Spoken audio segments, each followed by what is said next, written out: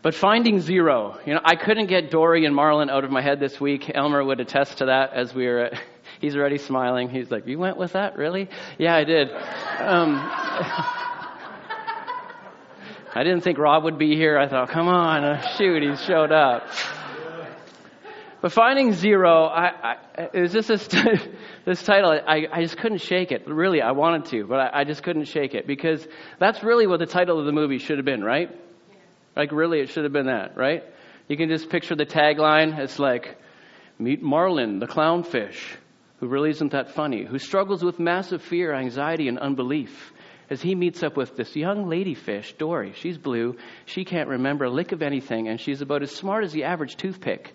Watch as they traverse the grand ocean, meeting dangers of all sorts, running into dead end after massive sharks that would normally eat them, but they miraculously escape, only to find nothing and get lost in the sea because they don't remember what they were doing to begin with. Nemo was toast, like in the real world. There's no way Nemo was ever going to get found. Like, honestly, let's be real with one another. Because that's movies, right? That's movies. I actually read an article this week about astronauts, real astronauts, who were kind of complaining about movies and how they don't portray space properly. I was like, what's your first clue? It's a movie, right? Yeah, well, in the movie Gravity, to go from the Chinese space station to the U.S., they were going to the U.S. space station, but to go to the Chinese, there was nowhere near enough energy planned for to get there. It's not realistic. I was like, what tipped you? Like, it's Paramount Brothers. Like, and the best one was Avengers. Someone made this comment: those spaceships couldn't even really exist. Really? That had to be said out loud? I was like, but movies aren't real, right? Finding Zero, that's the way it would have played out. Like, when was the last time, the game-winning touchdown was scored? They won Tom Brady, gets interviewed, right? They come up to Tom Brady, they're like, so, how did you do it? Well, I was frightened out of my mind. I actually have a diaper on right now. I didn't believe we could do it. My team sucks. None of them know what they're doing. There's no way we could win this game. That's what my mindset was. We're done. We're totally toast. Wait a second. What sport do I even play? I can't. What? Like that? You never hear that, do you? Because that's not realistic. Fear, unbelief, forgetfulness, they do not win the day. Okay? I'm sorry. Those two fish never win the day. And neither do we. We don't win the day. And that was the story of Israelites. And that's my text this morning, Deuteronomy 1, verse 26 to 33. I want to read that with you or for you this morning. Deuteronomy 1, Moses' first sermon to the Israelites, the second generation, or if that's what you want to call it, but he's recounting the story of the 12 spies going and searching out or spying out the land. They come back and give the report, yes, there's really good fruit, but there's these huge giants and these massive fortified cities. And they say, and so Moses recounts in verse 26, yet you would not go up, but rebelled against the command of the Lord your God. And you murmured in your tents and said, because the Lord hated us and brought us up out of the land of Egypt to give us into the land of the Amorites to destroy us. Where are we going up? Our brothers have made our hearts melt, saying, these people are greater and taller than we. The cities are great and fortified up to the heaven. And besides, we have seen the sons of Anakim there. Then I said to you, don't be in dread or afraid of them. The Lord your God who goes before you himself will fight. The Lord who goes before you will himself fight for you, just as he did in Egypt before your eyes. He starts reminding the Israelites.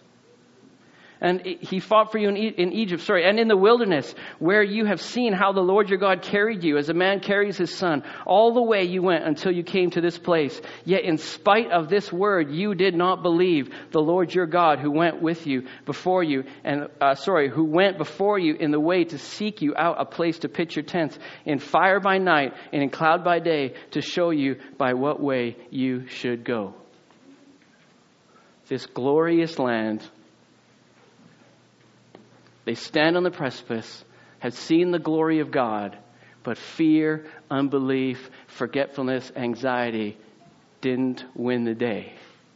Did it? It didn't win the day.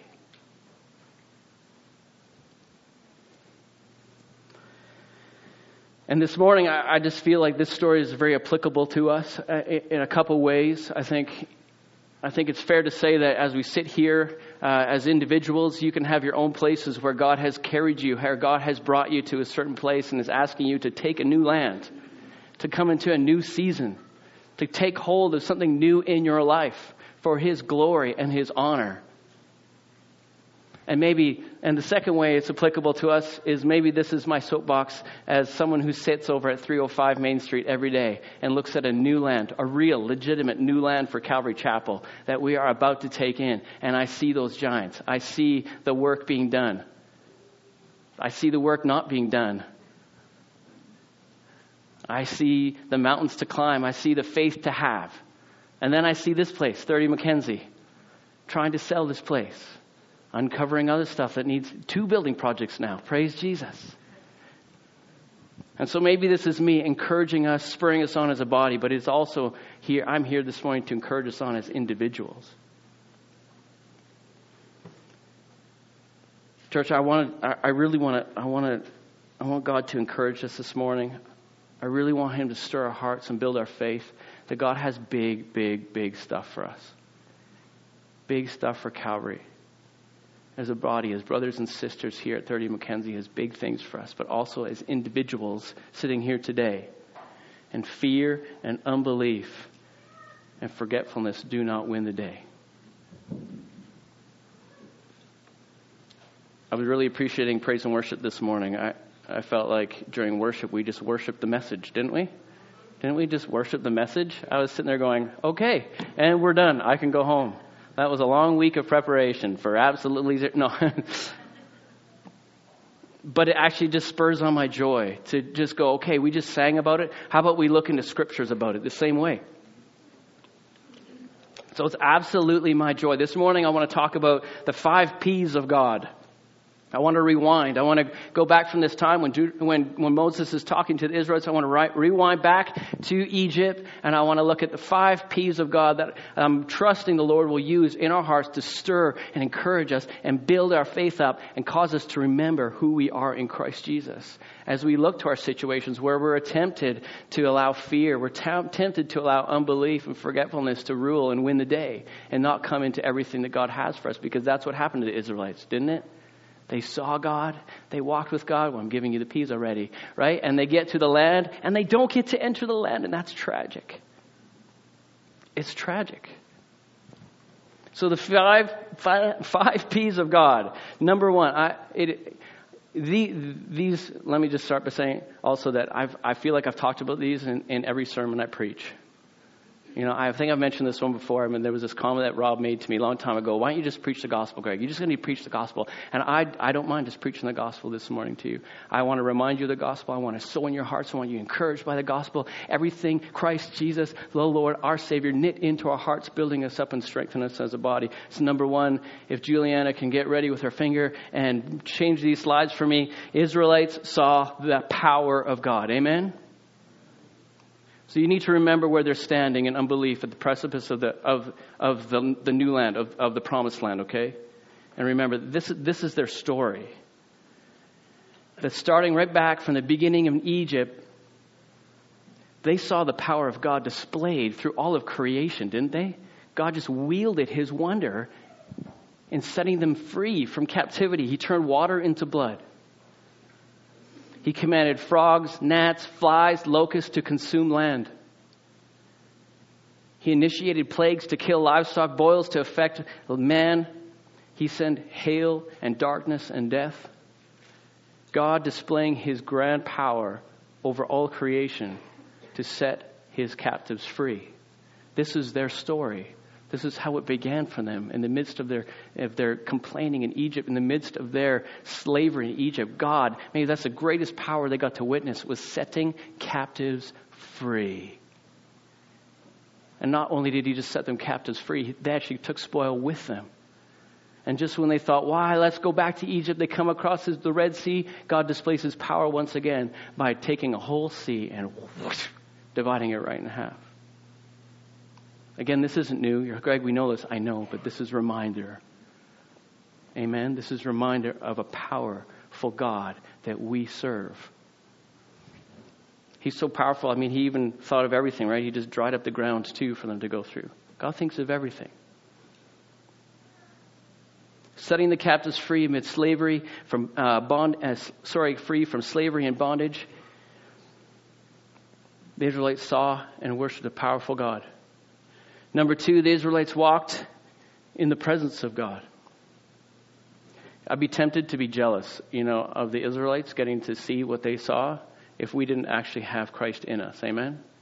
Like, that's a powerful truth, right? It's like, would you rather live now or back then? I think I would actually choose now because we have the King of Kings reigning inside each and every one of us. Amen? But the Israelites walked in the presence of God. Exodus 19, the glory on the mountain. That story of that moment when God descends on the mountain with thunder and lightning, thick cloud of smoke, a very loud trumpet blast. The Lord descended on it in fire. Can you imagine being in the presence of the Almighty God and seeing him descend in this place? We sing songs about that and ask God, don't we? That would be gloriously wonderful. Moses in the tent of meeting, glowing as he came out. God speaking directly. That'd be really cool. Pastor Rob speaking on a weekly basis, just glowing. Like, can you imagine our pastor being, look at him, he's beaming. You're glowing right now. You've been on holidays long enough. You should be glowing, right? But you think about this, as the Israelites walked in the presence of God, seeing the tangible, visual outpouring of him on Mount Sinai, or you see Moses meeting with God, coming out after having met with God, actually glowing, changed in appearance. Which really is how we should be when we meet with God. We should be so encouraged that people should be like, you're different than everybody else. You look like you're glowing. Amen? Like, that's just literally who we should be and how it should be. What about pillars of fire and cloud? We punch our locations into Google to get somewhere, and then it tells us left and right. But what if we didn't even have to punch it into Google? Like, Google just knew. We just woke up and say, hey, where are we going today? Oh, look at this cloud. We're going to just follow this pillar of cloud. And then when nighttime comes, it turns into a pillar of fire. Can you imagine walking in the presence of God such that you no longer had to ask, Lord, where do you want me to go today? What do you want me to do today? Well, how about you just follow that pillar and it'll all work out really good for you. But the visual, tangible presence of God that the Israelites walked in, that we know in Exodus 33, Moses was really desperate that he came with them. That his presence was so important that angels weren't good enough. That Moses wanted him, the very King of Kings, to walk with him. Don't send us if you don't come. Don't send us out. And God listened. Number 2, the Israelites walked in the very presence of God, the tangible, visual outpouring. And again, I'm reminding you, I'm reminding you this morning of these things because we need to remember what happened, this fear and unbelief and how powerful it is. We need to go back and see what makes that so crazy. Number 3, the Israelites received the provision of God. They did, didn't they? The Lord provided a way out of Egypt. He redeemed them from slavery. He provided a way through the water, on dry ground, through the Red Sea. He provided protection against the elements. God provided their every need. They were walking with a God of provision. They saw the power of God. They walked in the presence of God. And they walked in the very provision of God. We're thirsty. Okay, out of this rock flow living waters. That's crazy. Like, can we just take the Bible really literal? Like, think about this, okay? Think about what's going on here. Like, really own it this morning. Just really ask God, like, knit this into my heart, these truths into my heart. God, the provider, manifesting himself in miraculous ways. You're thirsty, water from a rock, manna, quail, every need taken care of by the King of Kings and the Lord of Lords. Here you have a people, a nation, God's chosen people, walking in the power of God, walking in the presence of God, receiving the provision of God. And fourthly, experiencing the compassion of God. I cheated a little bit there. Is that okay? Yeah, that's okay? Passion's in there. Compassion. It's a P word. And it works because it's capitalized, right? It just makes sense. Okay. They experienced the compassion of God. Again, I was alone, okay? Things fly differently. Okay. But I'm being silly, but that's because I want to keep your attention. No, I'm just kidding. But it's true, okay? I think we really, really miss out if we don't stop to recognize the mercy and grace of God in the midst of His glory. Okay? Like this is a really, really, really big key here, because we serve a merciful, gracious, compassionate, loving Father. When you take the Israelites who had seen the power, walked in the presence, had the provision, but rebelled and complained, rebelled, complained, it would have been fitting for God to wipe them all out, as He so threatened to do, and Moses pleaded on their behalf, did he not? But you see the compassion and mercy of God right from the Garden of Eden. Right throughout all Genesis, you see His faithfulness and His mercy. Here's another chance. I still love you. This is going to work. You're my chosen people. You don't. Jesus is coming. He's coming. Just hold on. And it's forgiveness and forgiveness and forgiveness and forgiveness. When the Israelites divided, when you went into the divided kingdom, and you have the northern kingdom and the southern kingdom, right? The northern kingdom, there was 19 kings that ruled over the northern kingdom of Israel. 0 of them served God. There was 20 southern kings. 8 of them served God. 8 out of 39 kings actually followed the Lord. And God said, this is my people. This is my chosen nation. I'm going to pour out my mercy and my grace. I love you. I love you. I love you. I love you. I'm faithful. I'm faithful. You can trust me. This is the Israelites. These are the Israelites that were walking to the promised land. The power, the presence, the provision, the compassion.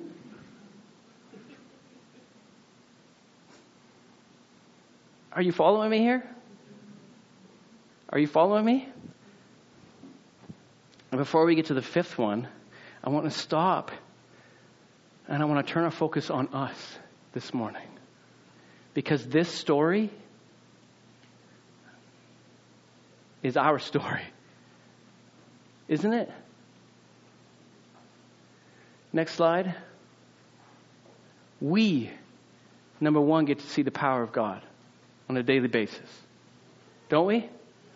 We walk in the presence of God. We receive the provision of God. We experience the compassion of God on a daily basis. This is our life.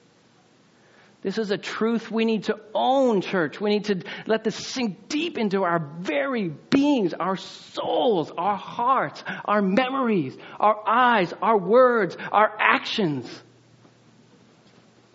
Romans 1:16, the power of God. Romans 1:16 says, I am not ashamed of the gospel of Christ, for it is the power of God unto salvation to everyone who believes. 1 Corinthians 1:18, for the word of the cross is folly to those who are perishing, but to us who are being saved, it is the power of God.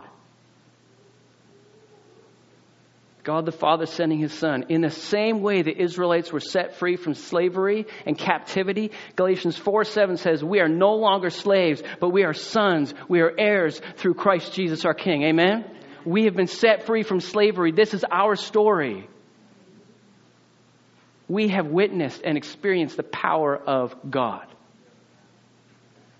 In the same way, the Israelites need a clean, spotless lamb to be sacrificed. In the same way, they put the blood of the lamb that protected them from death. We have Jesus Christ, the lamb that was slain, His blood poured out for us that we would be a redeemed people, sons and daughters to the living God. We walk in the power of God. We walk in the presence of God. This is something I have not been able to shake this. I talked about it at the men's retreat. I've talked about it at a community group. If you come into my office, I probably talk about it. I just can't shake it. How awesome it is that the King of Kings lives in me. The Holy Spirit is in me, is in us. It wasn't enough for God to just make us His own and walk with us. He wanted to walk in us. And that is a phenomenal truth. And I'm convinced beyond all convincing that I don't own this truth enough. I don't own this truth enough. John 16:7, it is to your advantage. This is crazy. It is to your advantage. This is Jesus talking to the disciples. It is to your advantage that I go, so that I can send the helper, the promise, the Holy Spirit. I can divide myself and now not just walk with the disciples, not just walk with you on earth. I can divide myself. I can be in you all. That same Spirit that raised Christ from the dead. Living, breathing, active in your life, in you, here at church, in your prayer closet, in your marriage, at your job, when you're walking down the street. In the same way that Moses spoke with God on the mountaintop, we get to go up the mountain, don't we? That's the truth. We get to go up the mountain. We get to commune with God in the same way God met with Moses in the tent of meeting. We get to meet with him. And in the same way, Moses was very concerned that God would go with them. Acts 1 tells us that Jesus had that same heart. Acts 1 tells us that this was true of the disciples. Verse 4, Jesus says he ordered them not to depart from Jerusalem, but to wait for the promise of the Father, the outpouring of the Holy Spirit. It is very important that we own this promise. It is very, very important that we own this presence, walking in this presence. Jesus himself said, do not go out. Do not do life. Wait for me. Wait for the Spirit. And as born again, baptized believers in Jesus Christ, you too have the Holy Spirit, that we need to be very concerned. Lord, don't send me out my front door this morning without your Holy Spirit. Lord Jesus, I just woke up. Don't let me husband my wife Michelle without the presence of the Holy Spirit.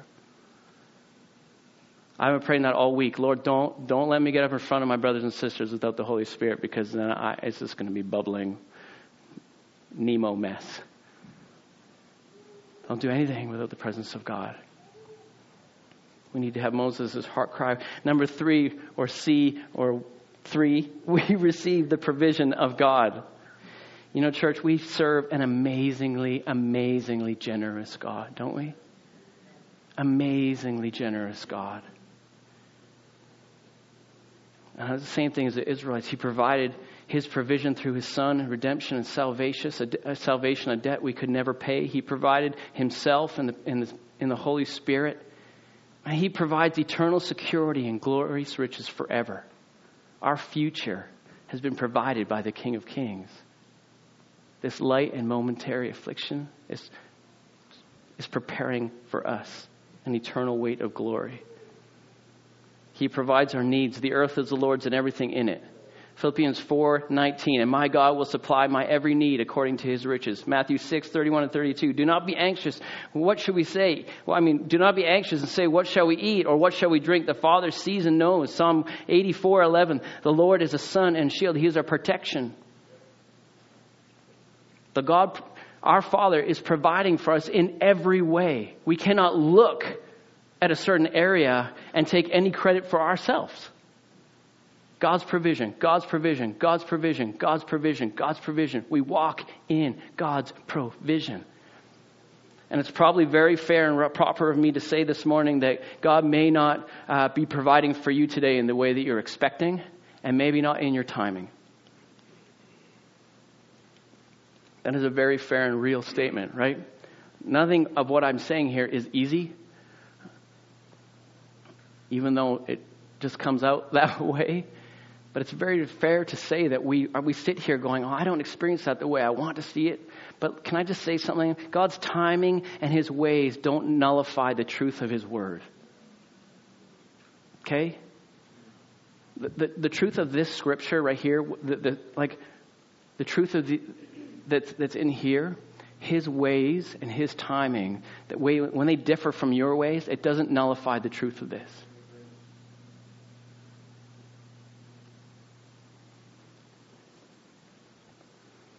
And lastly, we experience the compassion of God.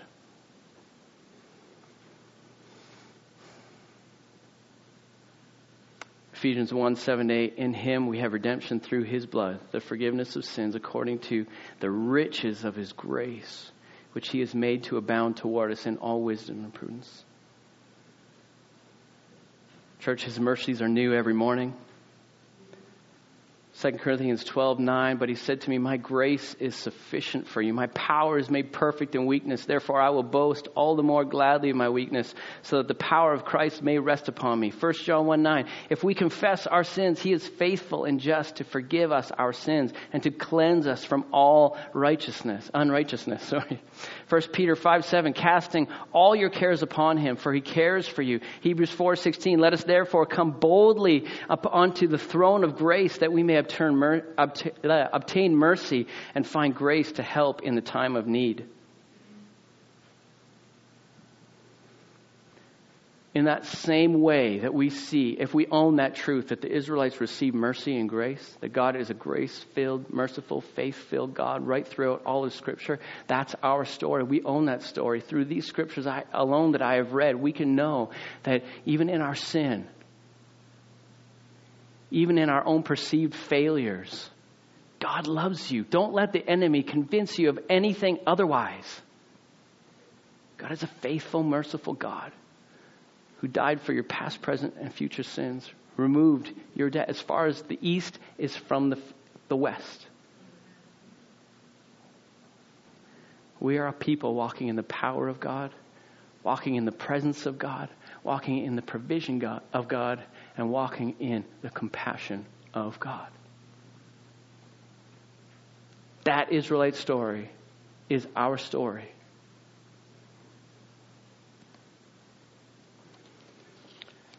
And I want to go back to the last P. Unfortunately. Well, that rhymed. Sorry, I was on this rhyming kick with Matt this morning. I really need to get off that train. Can we have the last P up there? The promise. The promises of God. The Israelites did not receive the promise of God. And I'll repeat it once again. We just talked about it, and I'm fairly certain you agreed with me that we see the Israelites walking in power, visible, tangible power, visible, tangible presence of God, miraculous provision of God, the mercy and grace and compassion of God. And they get to this place that God had told them was theirs. The same God had told them it was theirs, and they did not receive it. How is that possible that they would not receive it? We know because we've talked about it enough this morning. Fear and unbelief. I think the next slide, Juliana.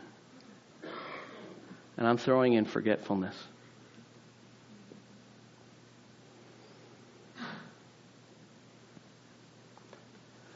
Marlon and Dory. Good old Marlon and Dory, you know? They come back. You know, if Marlon, this is going to sound really silly, but if Marlon would have just read the script of the movie, you know, and noticed that he wouldn't die in all those crazy situations, like everything would have been okay, like he wouldn't have had to be afraid, would he? Right?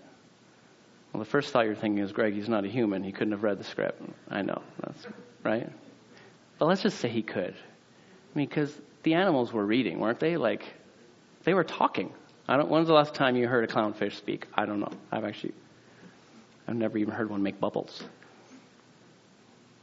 But that sounds really silly, doesn't it? Like if he just would have just read the script, he would have known. He didn't have to be so afraid. That guy, I mean, he was the most paranoid, fearful little fish you've ever seen. Can I just suggest this morning that we have the script? Can I just be so bold as to say that we have the script?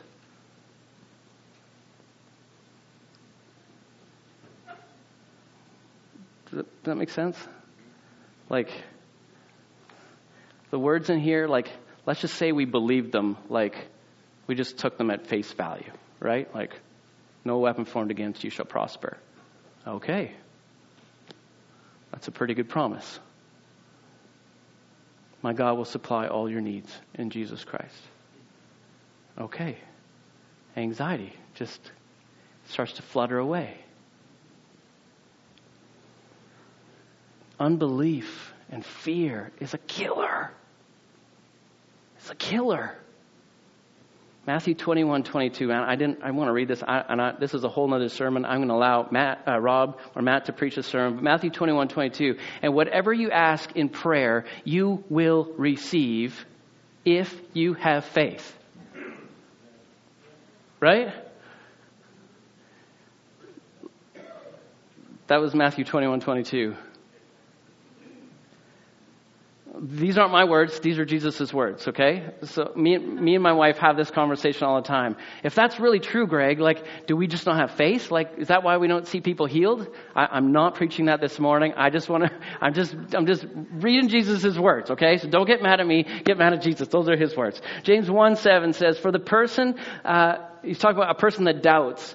For that person must not suppose that he will receive anything from the Lord. He is double-minded. When I read this, I was like, double-minded. You know what the issue with lack of faith and doubt is? We're being double-minded as believers. If we call ourselves sons and daughters of the King of Kings and believe this word is really legit, then when we actually walk in unbelief, how can you actually believe that Jesus is real and exists and you have the Holy Spirit in you and then doubt at the same time? That those two things don't go together. You just can't have that. You can have that as much as I could be a male and a female at the same time. That just doesn't work. It doesn't work. And what I'm trying to say is, brothers and sisters, be encouraged. This is real. This is really real. And if we want to walk in fear, we're going to miss out on the things God has for us. We're going to walk in unbelief. If we really have the power and the presence and the provision and the compassion of God, and this Bible seems to read that way. The New Testament, the Old Testament, it just seems that God is really for me. He's not against me. And He's powerful, man. He's powerful. And He's with me. He's never going to leave me or forsake me. And even though I walk through the valley of the shadow of death, even though His rod and His staff, His discipline and His leading, then they're going to comfort me. Even though times are hard, I know I can hang on to this because this is true, that He is working all things for the good of those who love Him. It is really, really, really, really true. And it blows my mind that the Israelites were right there. And this fear kept them from receiving. Where is fear keeping you today from receiving what the Lord has for you? Is there a place? I'm just asking. Because I know I sit there at 3:05 going, oh my word. The latest invoice, oh my word. Let me be real. I look at the bulletin, our deficit, oh my word. No. No. I know what the Lord has spoke. I know the dream He gave me. I know how He miraculously gave us that building for free on Main Street. How they tore up our offer and gave it to us for $2 a square foot, which is actually less than that because they said we're going to give you another $650,000, which actually makes it $100,000 over 10 years, which is $10,000 a year to be in there, which is absolutely ridiculous. And then the city of Steinbach administration says, nope, we don't think they should have the parking bylaw. Calvary should not be in there. And every one of the mayor and all of his band of merry men there said, we're going against administration. We say, yes, they should be in there. I'm hanging on it. I'm hanging on it. We were in a deficit last year. We were in the plus by the end of the year. Church, fear is a killer. And it will keep us from being in the promised land. Because we walk in the power and the presence and the provision and the compassion of an almighty Savior. Us as a church and you as individuals right now where you sit where you are. Don't be the Israelites. We want to go back. You want to go back to slavery? Are you serious?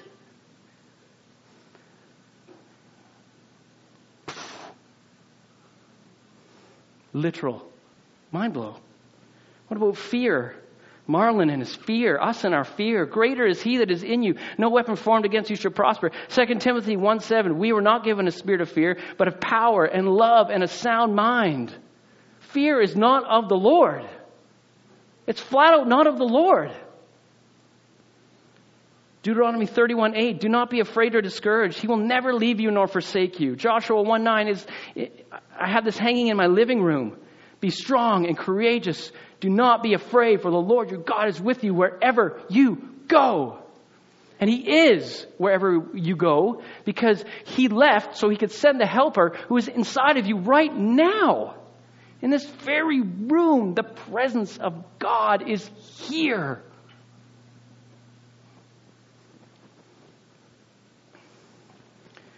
We are supposed to fear. Deuteronomy 6:13-15 says, the Lord we're to fear, not the world. Church, fearing the world doesn't suit us. It doesn't look good on you. It doesn't look good. What about forgetfulness? Maybe this doesn't fit, but it feels like to me the Israelites forgot. Like, how could you see what you saw and still have the unbelief and the fear, right? Like, how do you possibly see that? How do you possibly walk through that and be afraid of some giants? Honestly. But I get it. I do get it. Because I sit there in my office all alone. And I start to get anxious. I'm like, I'm forgetting what God said. I am forgetting what God said. And it's not a big stretch for me to realize the enemy just wants us to forget about the glory of God. He wants you to forget, church. He wants other things to consume your mind and your memories and your thoughts, present day, present moment. Don't remember what he did for you on the cross. No, you're sinful. Blah, blah, blah, blah, blah. On and on and on. Just forget. Just forget. Just forget. Just forget.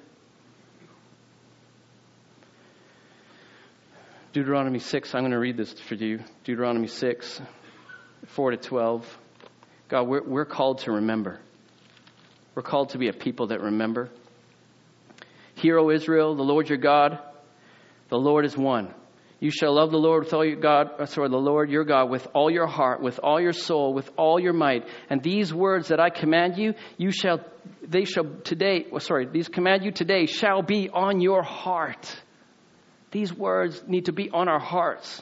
You shall teach them diligently to your children. We need to know them and teach them to our children. You shall talk to them when you sit in your house and when you walk by the way and when you lie down and when you rise up. There should be no time we aren't talking about the glories of God. It's fitting and right to talk about them everywhere, all the time. You shall bind them as a sign on your hand, and they shall be on the frontlets between your eyes. You shall write them on your doorposts of your house and on your gates. And when the Lord your God brings you into the land that he swore to your fathers, to Abraham, to Isaac, to Jacob, to give you with great and good cities that you did not build, and the houses full of all good things that you did not fill, and the cisterns that you did not dig, and the vineyards and olive trees that you did not plant, and when you eat and are full, take care lest you forget the Lord. Take care lest you forget the Lord. We're called to remember at all costs, church. We're called to remember. We do that by being able to, by teaching to our kids, by talking with our friends, by walking in it diligently every day. And that's kind of what Joe's a little bit further, Joshua 4, 2-6, Joshua commands the 12 stones be set up as a reminder as they pass through the Jordan. We take communion. Why? Do this in remembrance of me, Luke 22-19. The Holy Spirit helps us remember, John 14-26. Church, take care lest you forget. I'm a very forgetful person. I can hardly go to the store and remember 3 things. I had to go to Superstore the other day. I bump into Lisa walking in. Bad news. Because I didn't write down the 3 things. Great. I'm supposed to have a conversation and now go in and remember 3 things? I literally got in Superstore and went, ice cream, baby food, I actually can't remember right now. There was another thing. It's going to come to me. Wow, I can't remember. No, they weren't bananas. I'm sad now. It's horrible. No, it's proving a point. Okay? We're forgetful people. Write it down. Yeah, where are you, Michelle? Seriously. You were just here. Okay. Keep going. I want to land the plane with two things. I think we've already established that fear, unbelief, and forgetfulness will keep us from the things of God. To keep us from walking in victory. And I just want to encourage you. Is encouragement? I caution you with two ways the enemy wants to get at us. Two ways that the enemy is at us. Number one, the enemy is trying to get us to think like him. He wants us to think like him. What do I mean by that? Matthew 8:29 says, "And behold, they cried out, 'What have you to do with us, O Son of God? Have you come here to torment us before the time?'" It's a story when Jesus is meeting the demon-possessed man, and the demons cry out. They recognize him and want to be sent into the pigs. And as I read this, I was like, the demons know, right? Like, they know. So what are they? We know our fates. So what are we going to do? We got to get believers to think like us, right? We got to work at this, right? I mean, the demons obviously knew his name. Oh, Son of God. They knew Jesus' name. Have you come here to torment us? Well, they know that they're in for a good whooping, right? They know they've lost. Before the time, well, they know the time's coming. Church, the enemy knows. He's read the manual. He knows how this plays out. And they actually plead for mercy.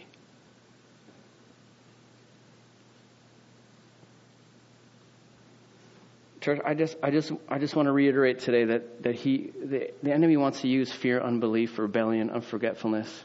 He wants to tell you you're not good enough. He wants to tell you it's too hard. He wants you to think like him. He knows he's lost. How do I get them to believe like me and not believe in the truth of the word? How do I get them there? How do I do it? He doesn't want you to trust in the God of power, presence, provision, compassion. He wants you to forget and think to be defeated.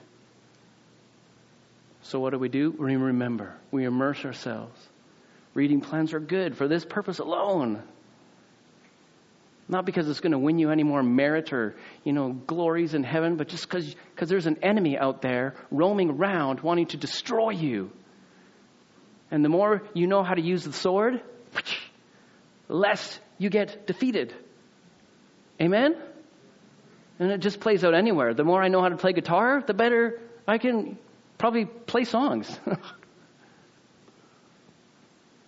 The more we know this, the more we recognize the lies of the enemy where he wants us to think unlike children of God are supposed to think. And so it's good to immerse yourself in this truth. And number two, the enemy wants us to talk like him.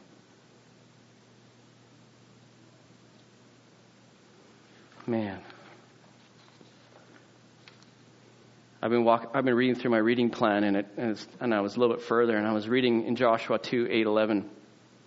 It's a story of Rahab's her testimony to the spies. They send 2 spies into Jericho, right? They send them in there to spy out the land, and they stay with Rahab, and Rahab starts recounting how Jericho's feel. And it says, as soon as we heard, this is the people of Jericho, okay, this is the enemy talking. As soon as we heard it, our hearts melted, and there was no spirit left in any man because of you. For the Lord your God, he is God in the heavens above and on the earth below. What? They didn't even see what God had done. They just had to hear. And it sounds like they believed.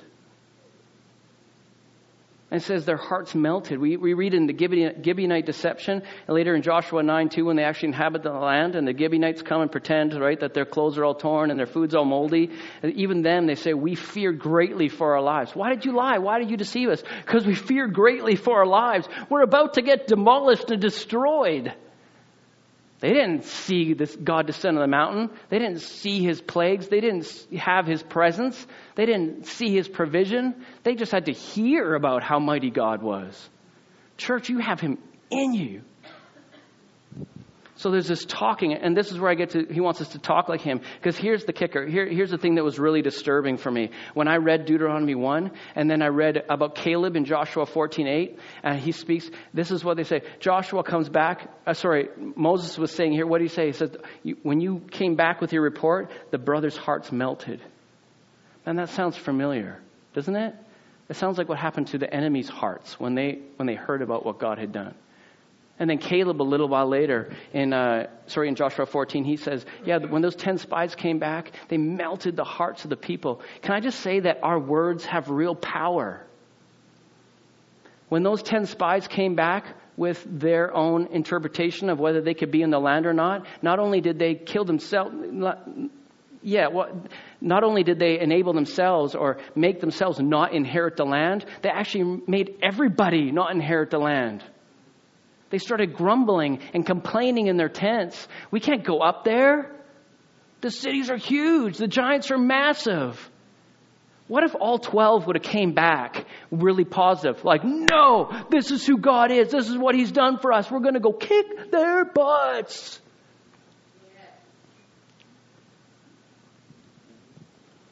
But their speech, the way they talked to one another, melted their hearts. They became who the enemy was. The enemy is like, I want you to talk just like us because we're doomed.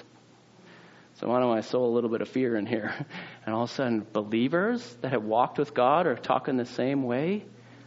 It matters how you talk to one another, church. We need to be a people that spur one another on. I was in charge of opening up the prayer room. I was parked at the back, on the back side of 305 Main. My key didn't work to get in. It was a hot morning. This was this last week. So I'm sitting there. I rolled down the windows. I thought, well, it's 8 o'clock in the morning. I know people are coming at 9. So I've got an hour to sit here and pray. I roll down the windows and I'm just reading the word, thinking about the message and praying, right? And I hear there's Steinbeck employees and government employees coming. And I hear this conversation. And one guy says, this church is never going to open.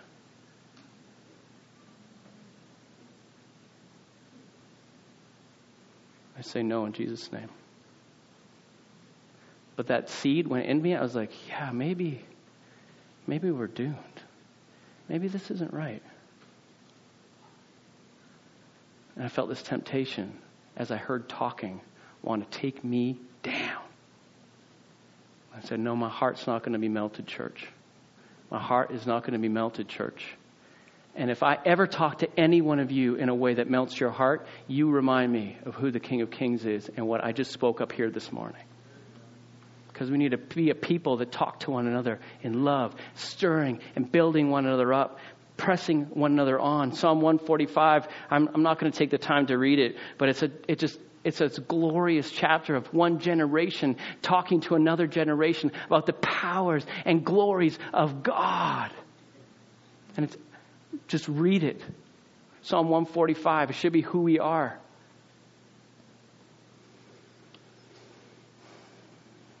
Called to walk with one another, encouraging one another all the more as we see the day approaching. The enemy robs us when he convinces us that giants are bigger than our God, church. We need to be like David, right?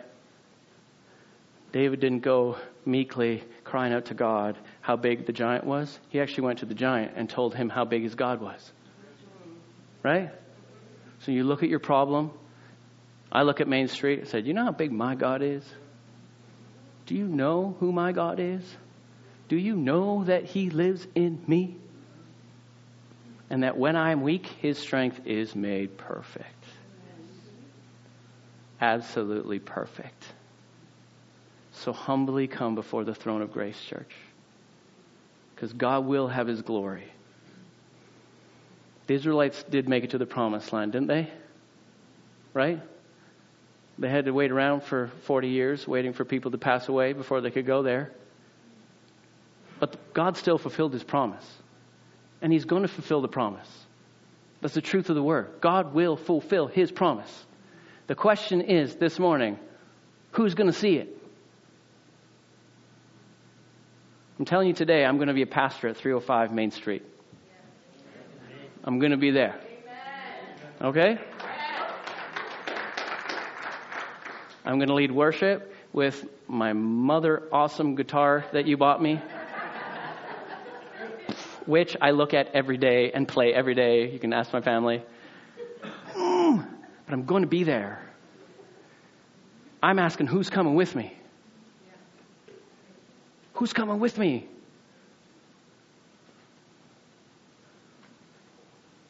Amen. I see some hands. So let's walk in the peace of God this morning. Let's think like the children of God, heirs through Christ. And let's talk like the children of God. Let's walk, think, and talk, trusting Him to fulfill every good work in the power of His great name. Dory got one thing right. She did. Just keep swimming, just keep swimming, just keep swimming, swimming, swimming. Just keep swimming. What? Yeah. Just have faith, just have faith. Just believe, believe, believe. Trust in God. He is bigger.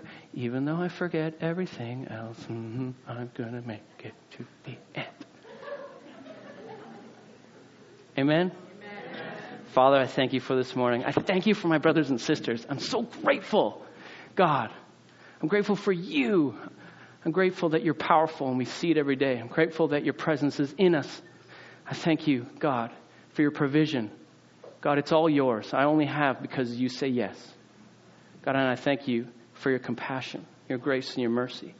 God, would you make us own it? Would you make it real in our hearts today for your glory and your honor? And may we come into everything that you have for us in Jesus' glorious name. And everybody said, Amen. Amen.